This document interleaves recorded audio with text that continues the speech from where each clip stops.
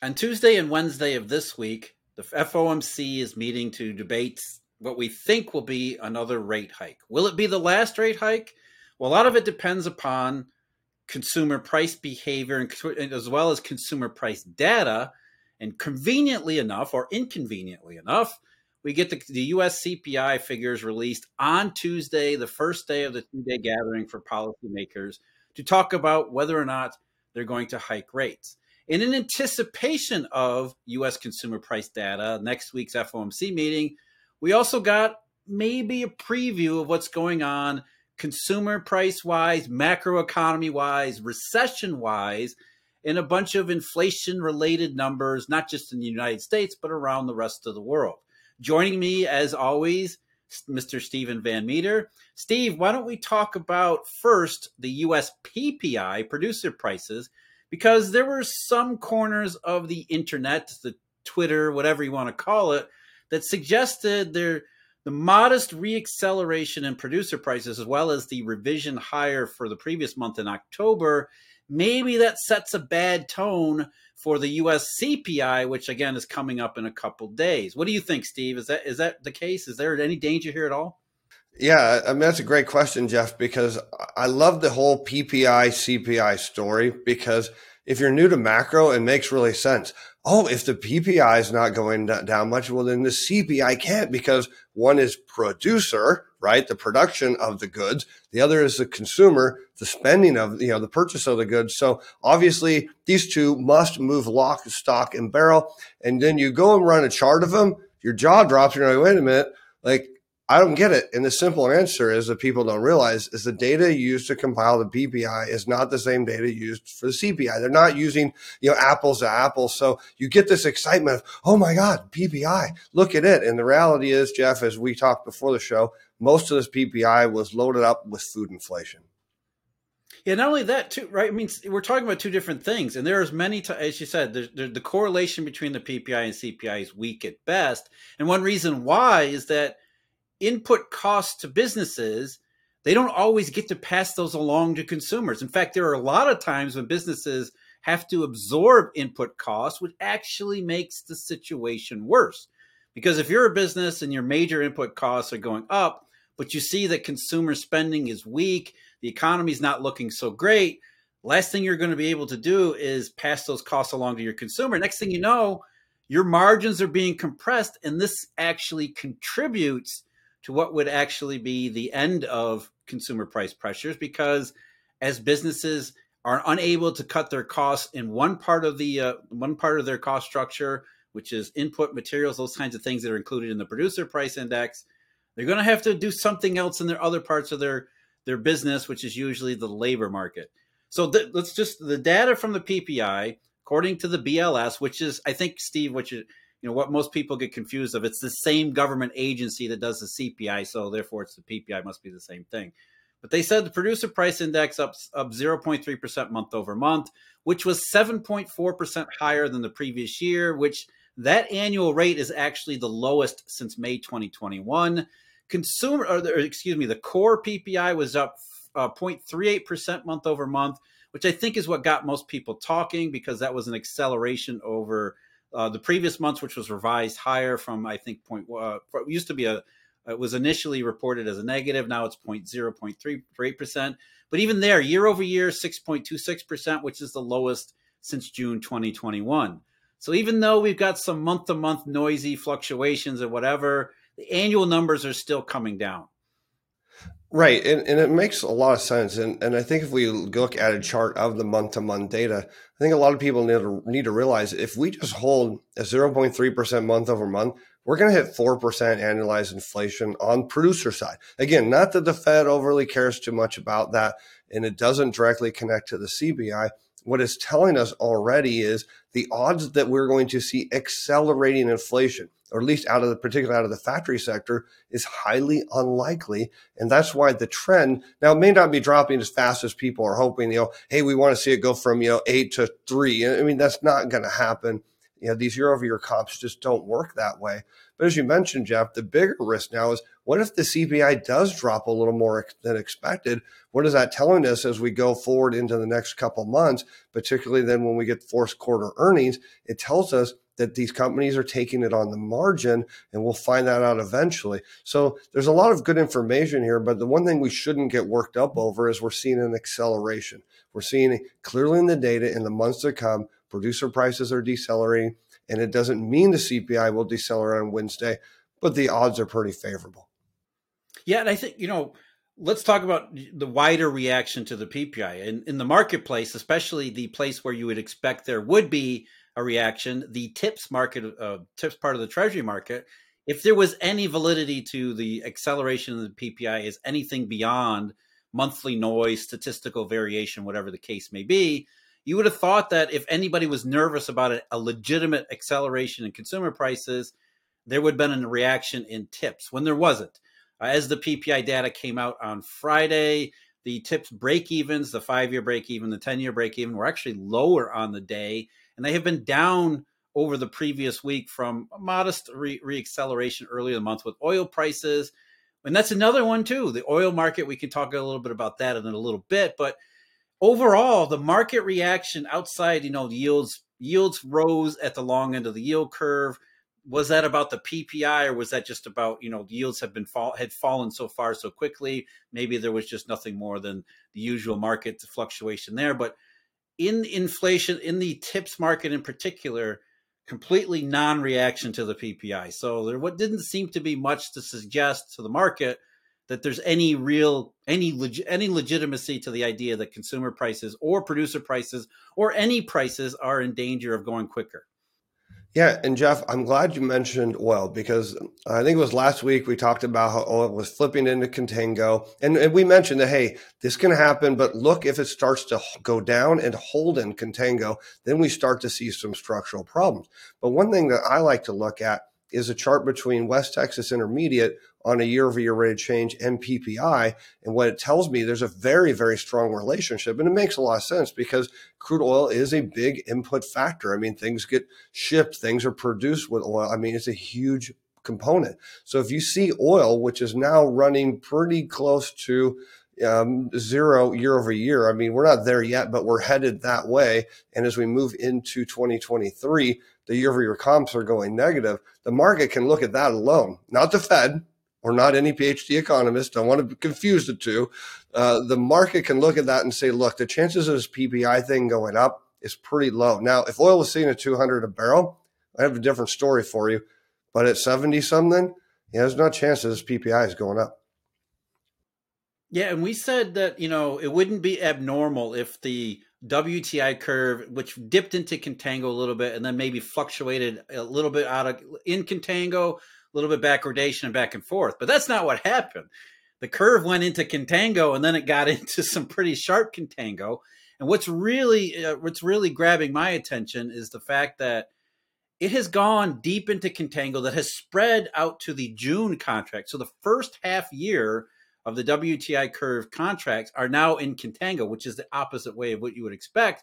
Because again, the really important part here is you would expect contango is the last thing that the market would price, given all of the supply pressures that haven't gone away. In fact, they've even been amplified over the week and a half since we first saw contango stick around. So we've got the WTI curve pricing that the market wants to store oil, not get some out of storage because there's a lack of supply. And yesterday we had the Keystone pipeline leak, which is another supply pressure that the market reacted to initially. But after an hour, maybe 2 hours, even that was gone. And the curve was right back into contango again. So the oil market is sending us some pretty powerful signals that it doesn't care one bit what happens on the supply side. And that, probably more than the PPI or anything else, is something that, as you said, if you weren't a PhD economist at the Federal Reserve, should really grab your attention because that is a powerful signal. Yeah, so this is interesting. If we look at data and people always say, hey guys, what are leading indicators and why crude oil? Again, we don't know what that market is doing, why this is happening. We can just see that it is happening. and it's telling us something pretty serious. And it doesn't make a lot of sense, Jeff, because all we've heard for the last couple of years since the reopening is there's an energy shortage, there's going to be an oil shortage, there's a cash shortage, there's shortage. In fact, we hear nothing but the word shortage. And then China, hey, we're going to finally, after maybe avoiding a revolution here, we'll decide to kind of step back on our policies. We're going to reopen. And boy, China uses a ton of oil, but there's problems over there in their producer prices that we were talking about earlier that are telling us that even something's wrong there. So if China can't be the driver of higher oil prices, the people opened up your eyes and look, because it's telling us something really serious is wrong in the global economy. If the oil curve is in contango, again, that means that the market has a powerful incentive to push more oil into storage when we're not supposed. All we've heard, as you said, Steve, all we heard about is there isn't enough oil, and that's actually true. This is not some kind of myth or rumor. It's in all the data. We look at the inventory data from the EIA or overseas. Production numbers, production remains restricted, not just in OPEC, but domestically. Everything should be aligned for deep backwardation in the WTI curve, as well as prices moving higher. Yet the curve is doing something exactly the opposite in both. Prices are falling as well as contango. And you mentioned China. China actually reported higher imports of oil, but maybe they weren't as high as maybe some people were hoping for.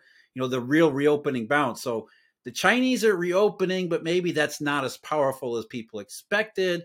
But outside of China, we look around the rest of the world, the oil market is looking, WTI in particular, is looking at the US economy, as well as the liquidity in the marketplace, because those are the other factors driving any futures curve is supply, demand, and money.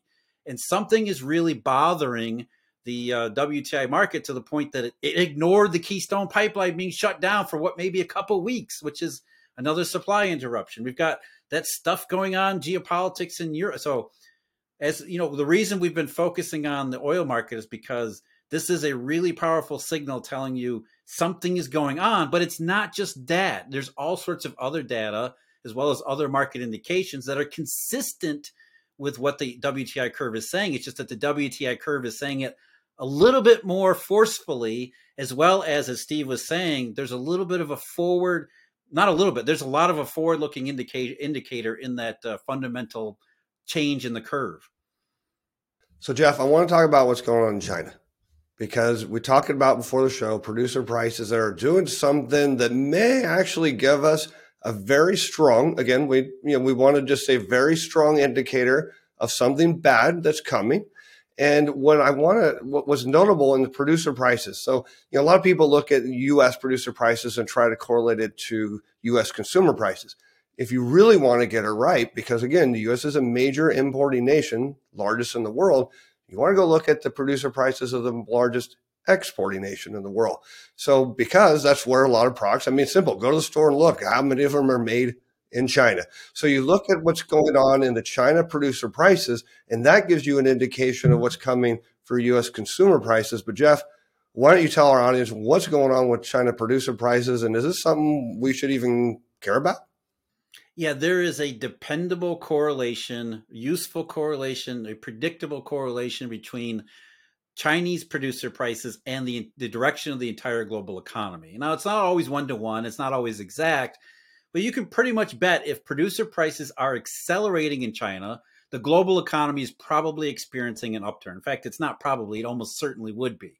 As Steve just pointed out, China makes most of the stuff in the world, or a good chunk of what goes around, what gets traded around the world. So at the very least, China producer prices tell us a forward-looking indication of global trade, likely because of the global direction of the economy. And ever since last year, China's producer prices have been decelerating. And over the last couple of months, China's PPI specifically has actually contracted. It's lower on a year-over-year basis for the first time in this cycle. The China PPI in November was minus 1.3% year-over-year, which is the second straight month. And as Steve was hinting at, the real key here is that also factory gate prices, which are a subset of the China PPI, telling us about stuff that's going on specifically, obviously, with Chinese factories, The factory gate prices fell 0.6% year over year, which was the first decline there. And you put those two things together, when China's PPI turns negative on an annual basis, along with China's factory gate price index, that's a pretty compelling recessionary signal, because the last two times that happened, the first time was April of 2012.